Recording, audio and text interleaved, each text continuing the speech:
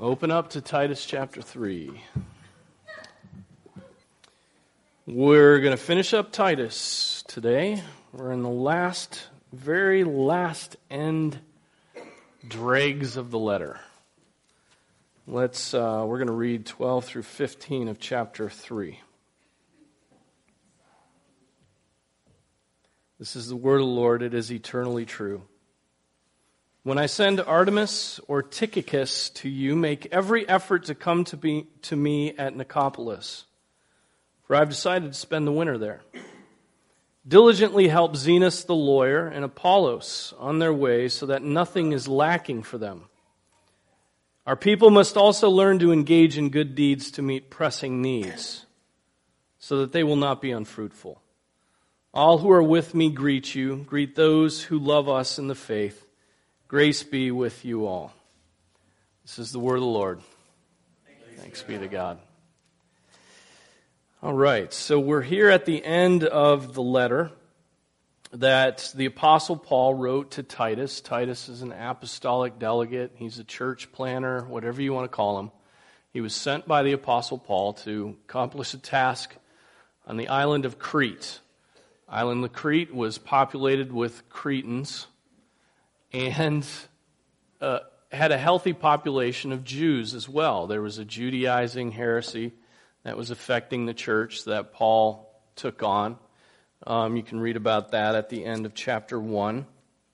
And so he's given specific directions about how to set up churches, how to find qualified elders to fulfill the offices of the church, to fill the offices of the church. And then he gets specific to the society that he's ministering to there. He has the Cretans are to be strongly exhorted, and then he teaches how to order the home, how to order society, how the relationship between old and young is to function, the mentoring that's to happen between men and young men and women and young women, and those things. And then we get two very clear doctrinal statements in the book. I'd say those are sort of the core of the book. And that's 2:11 through 15, and then what we looked at a couple weeks ago in chapter 3, verses 5 through 7, 8, 9, 7. And what's the main, if you recall, what's his main point in those sections? And it's echoed again in the last exhortation. Well, it's not the last exhortation. It's one of the last exhortations in what we read, but it's echoed again there. What is it? What about them? Be fruitful. Produce good fruit. Produce good works. And for what reason? One, yes, it will testify to your integrity in the Lord, right? Does he give any whys? Why those good works? Or is that the wrong question? Well, yeah, we'll get to that. That's exactly right, though. Good works. One of the reasons for good works, one of the reasons we should be engaged in good works is because there are needs. Right? We all have needs. We all have difficulties. And not just us in the church, but our neighbors and those around us and our society. Right? There are just needs everywhere. Everywhere. And so that's one of the reasons for good works.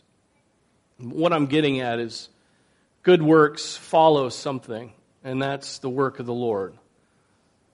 Right? Grace is the grace of God which saves us from our sins,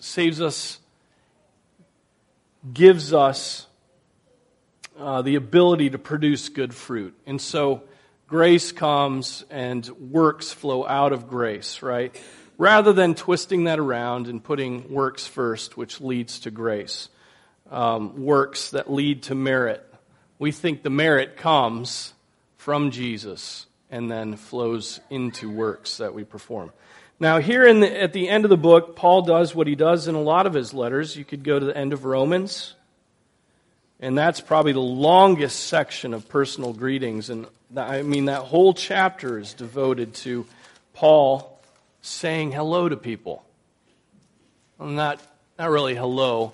He has some exhortations, but he is also just saying, greet Priscilla and Aquila, my friends. And so here in the inspired Word of God are these greetings that Paul gives to those he's working with and to those who are in the churches. We could go to the end of 1 Corinthians, we could go to Colossians, the end of it.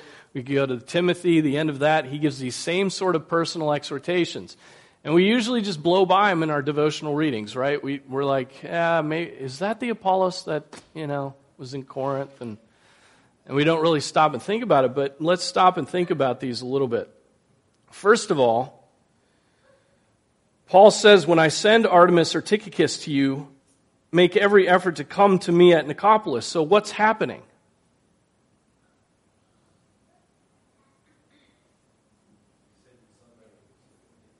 Titus is getting replaced, right? Titus is getting replaced by Artemas or Tychicus. One of the two of these guys is going to come and replace him. So this is a temporary assignment for Titus. He's to go and set up these churches, and then he's to move on. Right? He's not settling there. He's like Paul. He's going from place to place to place. And so again, that puts some pressure on Titus, right? He's got to set up these churches. He's got to find elders, and then he's going to be replaced by others that have certain gifts, and he's going to move on. Now, Artemas, we don't know much about him. Nothing's known about him. Artemas. He knew the Apostle Paul. The Apostle Paul knew him, likely had some training, was a faithful man, had proven himself, was a Christian, and he could go in and follow up after Titus to make sure the churches are strong. Tychicus, on the other hand, we read a lot about him. In 2 Timothy 4, he 4 verse 12, Tychicus went to Ephesus. Paul says, but Tychicus I have sent to Ephesus. And so he did some work in the church there. Paul knew him from that. Acts chapter 20, verse 4, we find out that Tychicus is Asian. And we, in Ephesians 6, Colossians 4, Tychicus is the one who carried Paul's letters to Ephesus and to Colossae. So this guy's really tight with Paul. He's carrying letters for the Apostle Paul. He's going and encouraging churches. What we would call that office, I don't know. Maybe another apostolic delegate, a church planner, I don't know. Church growth. No, we won't call him that. But he's well known, and he's going to go, and he may be the one that comes after. Titus is to go to Nicopolis. Paul is not there yet because he says, how does he put it? Yeah, make every effort to come to me at Nicopolis, for I've decided to spend the winter there. He wouldn't say there if he was already there. He would say, I'm going to spend the winter here. So he's on his way traveling, and this was the life of Paul, right? He was just from one place to the next. He would preach in the synagogue. He would encourage the Christians. He would move on to the next place. Great faith, right? And so Paul's in that city, an important city. And then he says, diligently help Zenas the lawyer and Apollos on their way so that nothing is lacking for them. So here are these other two guys who are going to be coming to Crete, I assume. And he's to help them. He's to provide for their needs when they get there. Zenos, the lawyer, again, we don't know anything about him. We don't read about him in other places. But Apollos, do we? Who's Apollos?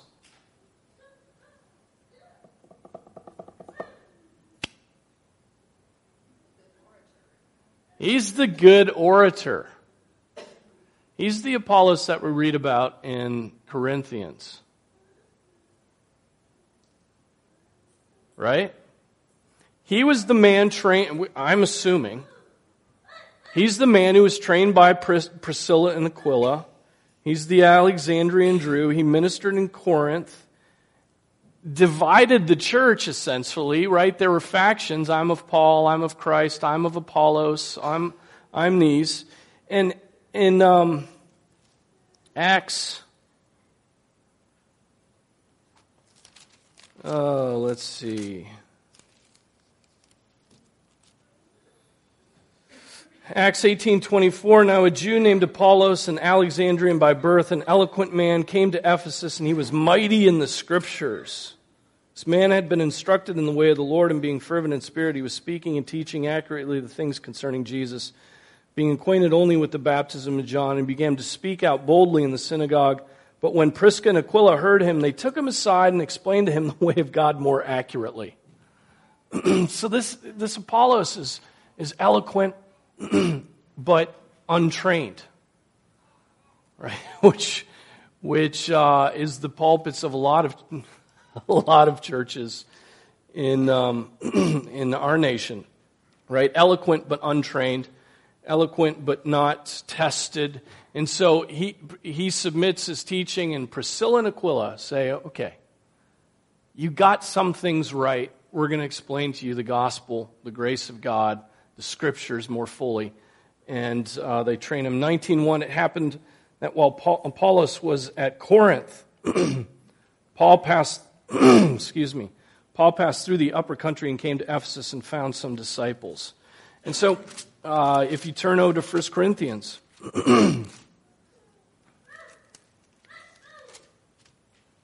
sorry, my voice is struggling right now. 1 Corinthians 1:12, now I mean this, that each one of you is saying, I am of Paul, and I of Apollos, and I of Cephas, and I of Christ. Has Christ been divided? Paul was not crucified for you, was he? Or were you baptized in the name of Paul? I thank God that I baptized none of you except Crispus and Gaius, so that none of you would say you were baptized in my name. And so Apollos is there ministering, and I don't think Apollos is drawing people away, but that church had a problem with divisions based upon superficial differences. Okay?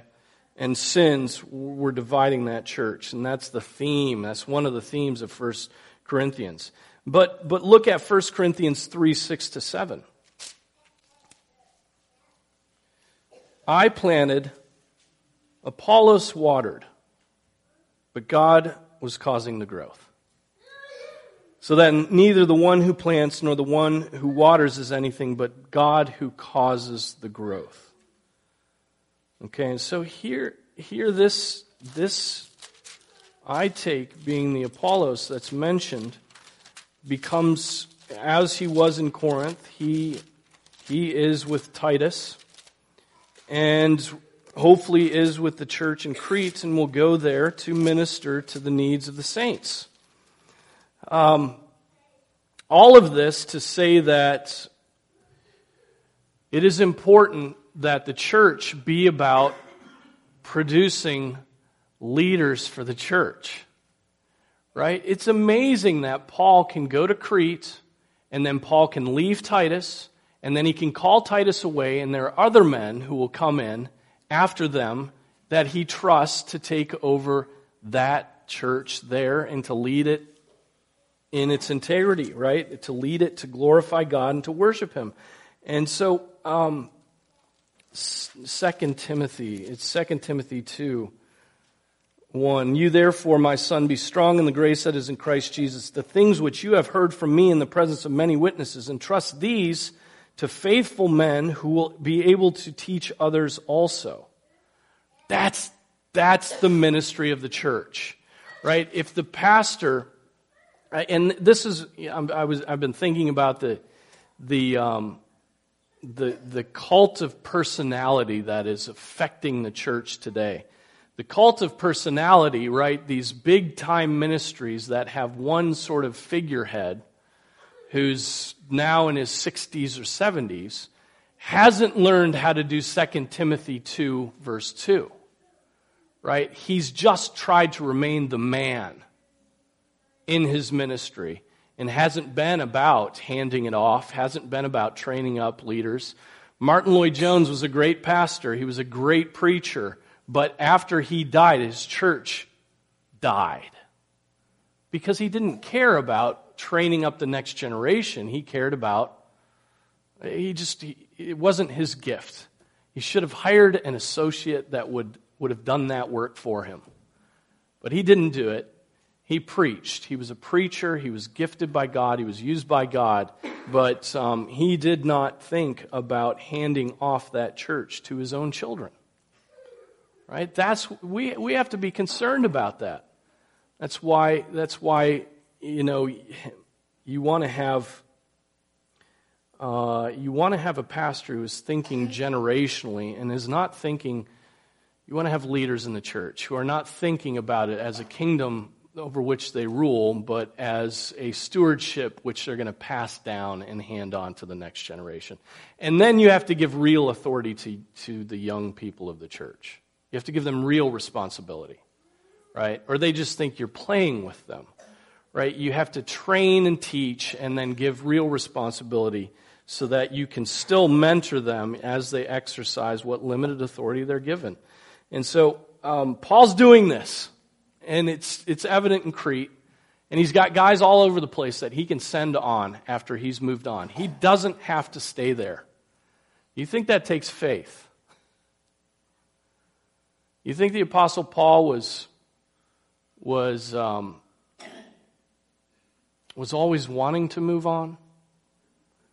Right? That I would imagine not. I would imagine, like any father, he wanted to be close. He wanted to stay close, and yet he knew that the Lord had called him to go out and preach. Oh yeah. Yeah, I mean, he expresses that all over the place, you know. He's longing to be with the church, but God is either hindered or God has drawn him somewhere else. But he's longing to be with the brothers, to encourage them and to be encouraged by them. But he's got work to do, and so he's got to be able to, he had to be able to be training faithful men to continue on that work. And praise God for that, because that's God's method of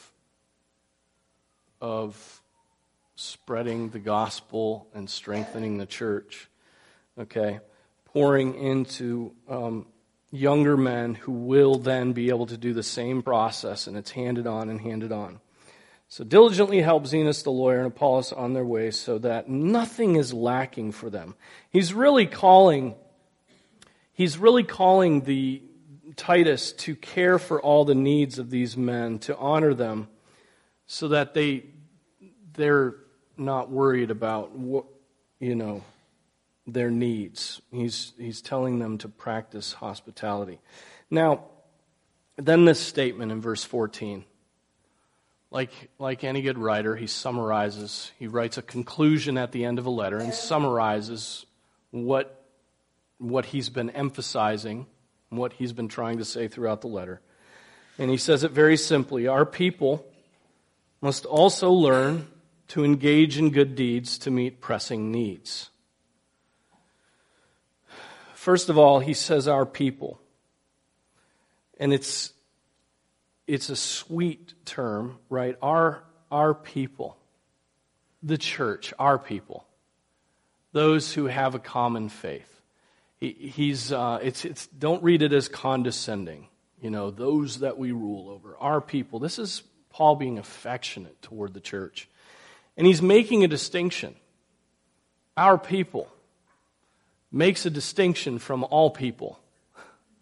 Right? The church is a distinct people that have been drawn out of sin for the purpose of glorifying God and producing fruit. And so he's drawing that distinction. He's being intimate, but he's also drawing the distinction. Our people, Christians, the church, us. This is what we must learn. Now, he says that you must learn to engage in good deeds. You don't just do good deeds. Right? You have to be taught how to do good deeds. We have to learn these things. That's why we need mentorship. Is because the first time we're asked to take the garbage out, we honestly don't know how to do it. We don't know that we have to go from room to room and collect the bags and then replace the bags in all those rooms with the new bags and then take that out to the kitchen garbage and get the kitchen garbage and take it out to the thing. And then we have to take the thing, the dumpster, out to the road.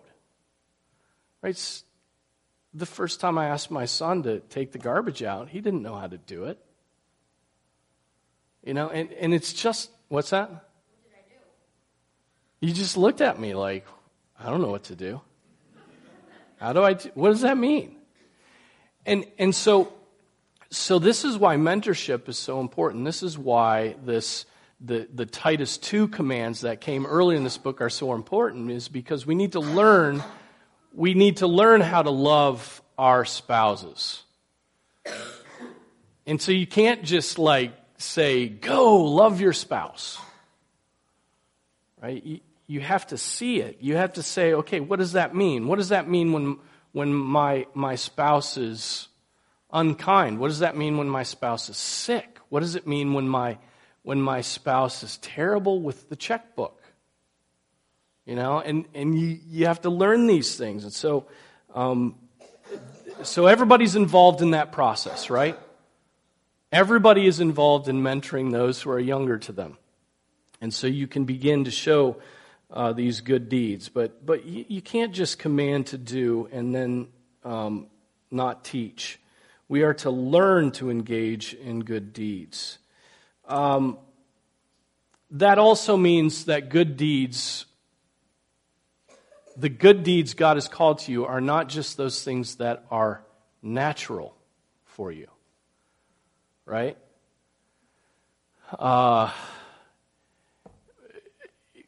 In other words, natural, like giftedness in athletes. You know, some people, they talk about having it. Right? He's just got it.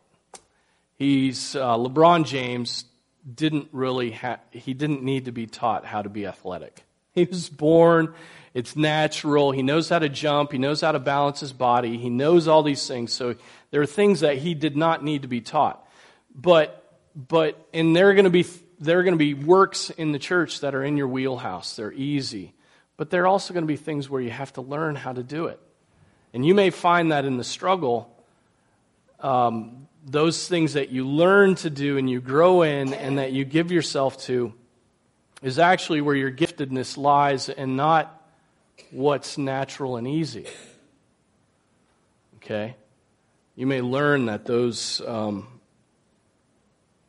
So what I'm saying is, don't just do what comes naturally to you. Learn to engage in good deeds. And why? It's to meet pressing needs. And really the word here is necessary. And it could mean, he could be talking about the daily things, right? The things that always have to get done. Or he could be talking about there are special, significant emergency needs that have to get done. I think it inclines more toward the pressing needs, things, the daily urgent things the daily things that need to get done. That if neglected leads to what?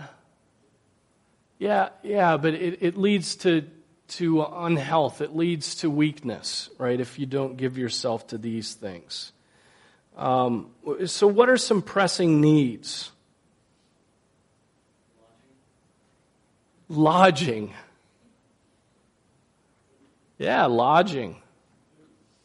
Food. If a man doesn't provide for his family, he's what? What'd you say? Yes, it does say that, right? So there's a pressing need there. What other pressing needs are there?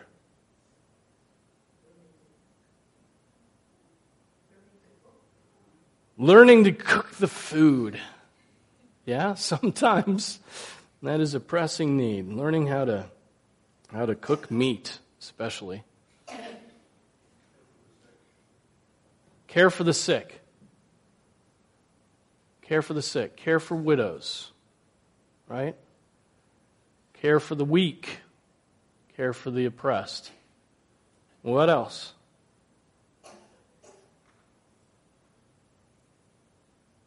It's just good to name these things, right? Then you can examine yourself whether or not you're engaged in learning how to do the good works to meet those pressing needs. Right? Pressing needs, the daily urgencies. Our children are a pressing need. Right? The discipline of our children, the love of our children, time spent with our children, educating our children, filling them up, loving them, loving on them. Loving on them. Loving on. I just fell into evangelical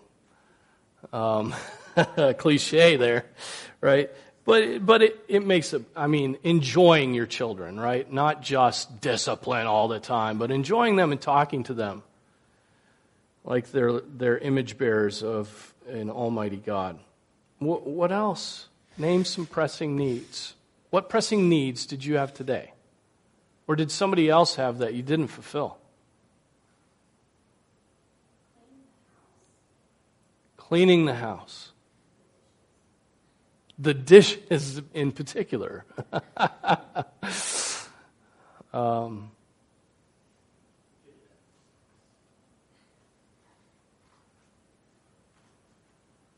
Christianity is inevitably practical, right? The faith that we have in God works out in practice. It works out through the fingertips, right? It is inevitably practical. And this is the way that we have of glorifying God. This is the way of showing forth our faith. These tangible blessings on other people, these gifts of service, but also the teaching of the Word, right? The worship of the Lord. You have a pressing need to be engaged in worship. Right? God desires to sit enthroned on your praises. There is a pressing need you have every day. Have you considered that a pressing need? And have you been careful to engage, to learn how to gauge in worship of God? Right? We think that pressing needs are don't have to do with the worship of the Lord, but if we're not worshiping right, then every other bit of our practice is going to be off. Right? If you are not settled at the beginning of the day and at the end of the day in the praise of God, well then start with that good deed. Learn how to do that. Learn how to pray. Learn how to read. Learn how to meditate. Learn how to take notes during the sermon. Right? And then take the time to go back and look at those notes.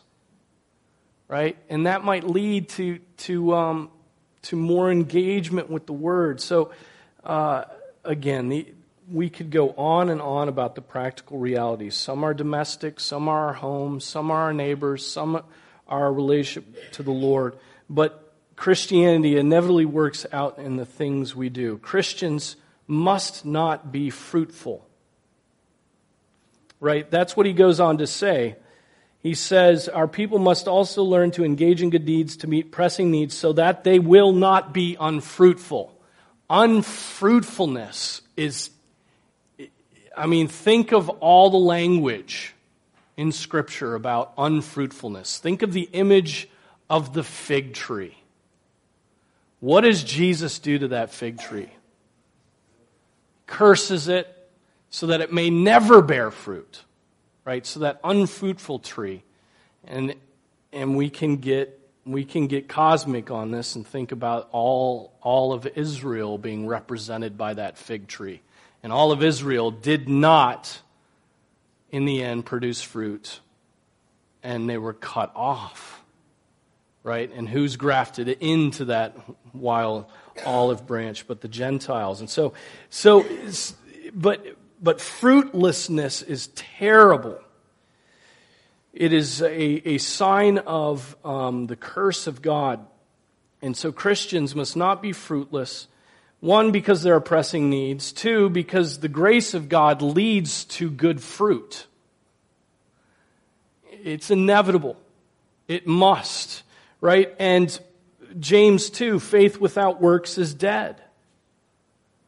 You cannot have a dead faith. Faith without works is dead. It is unproductive. It is worth nothing.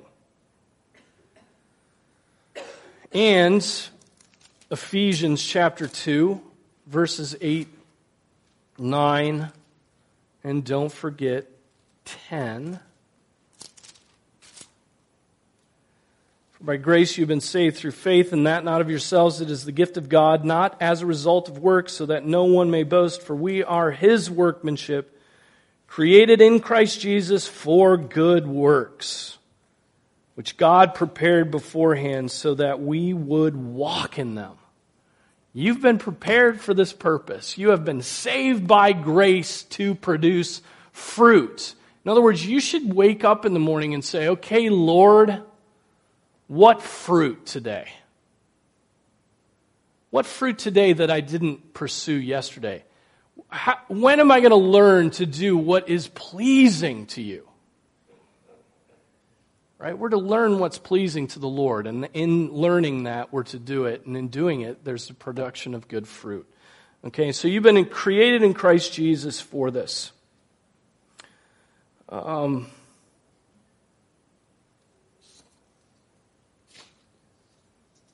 that is the main theme of this book. Go live your faith.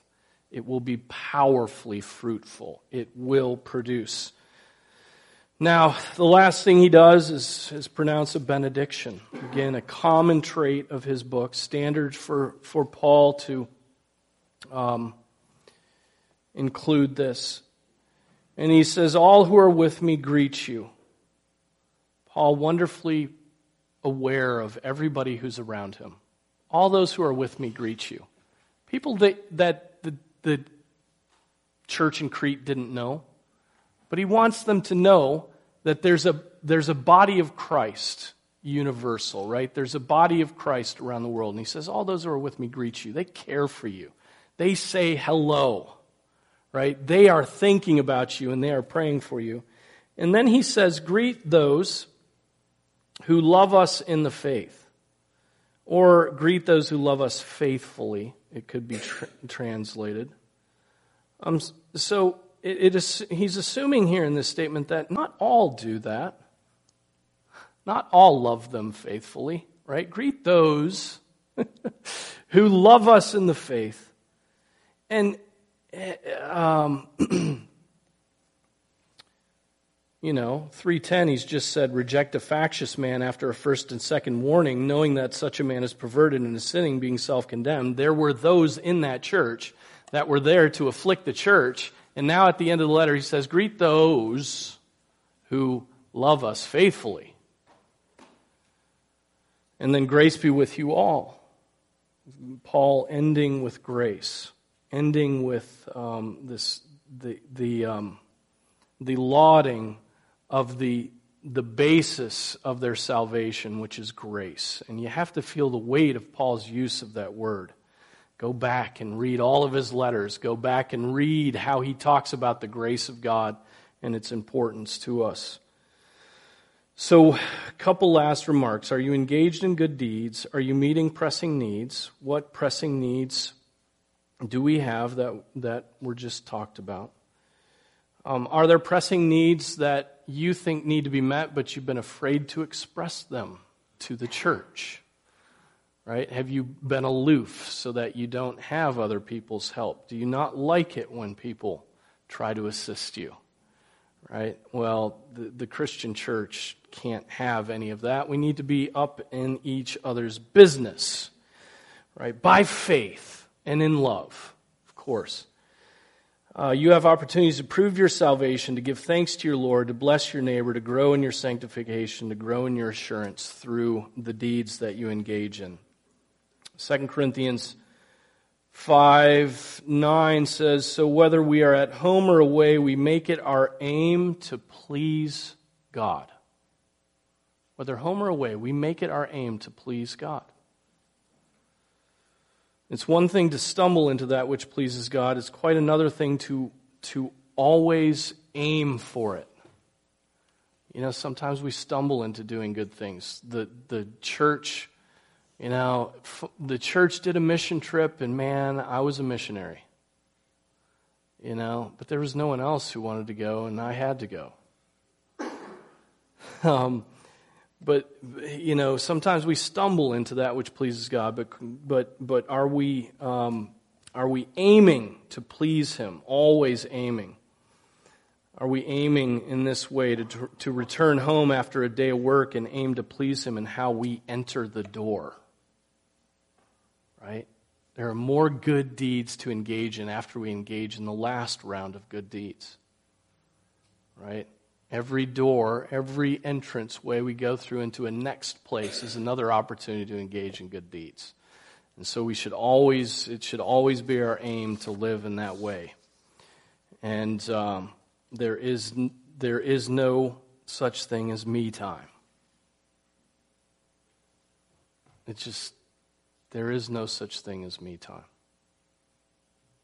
Right? Your me time should be the worship of the Lord, where you're fueling yourself up by gazing on the beauty of God so that you can go love others. Let's pray. Father, we pray that we would be zealous to engage in good deeds, to meet pressing needs. And I pray that we would be encouraged to see others engaged in this manner and seeing the needs of the body being met through the activity of your people in love. Lord, what an encouragement this is when we see this happen now. I pray that we would excel still more in this and be built up into a beautiful and pure bride. And we pray this in Jesus' name. Amen.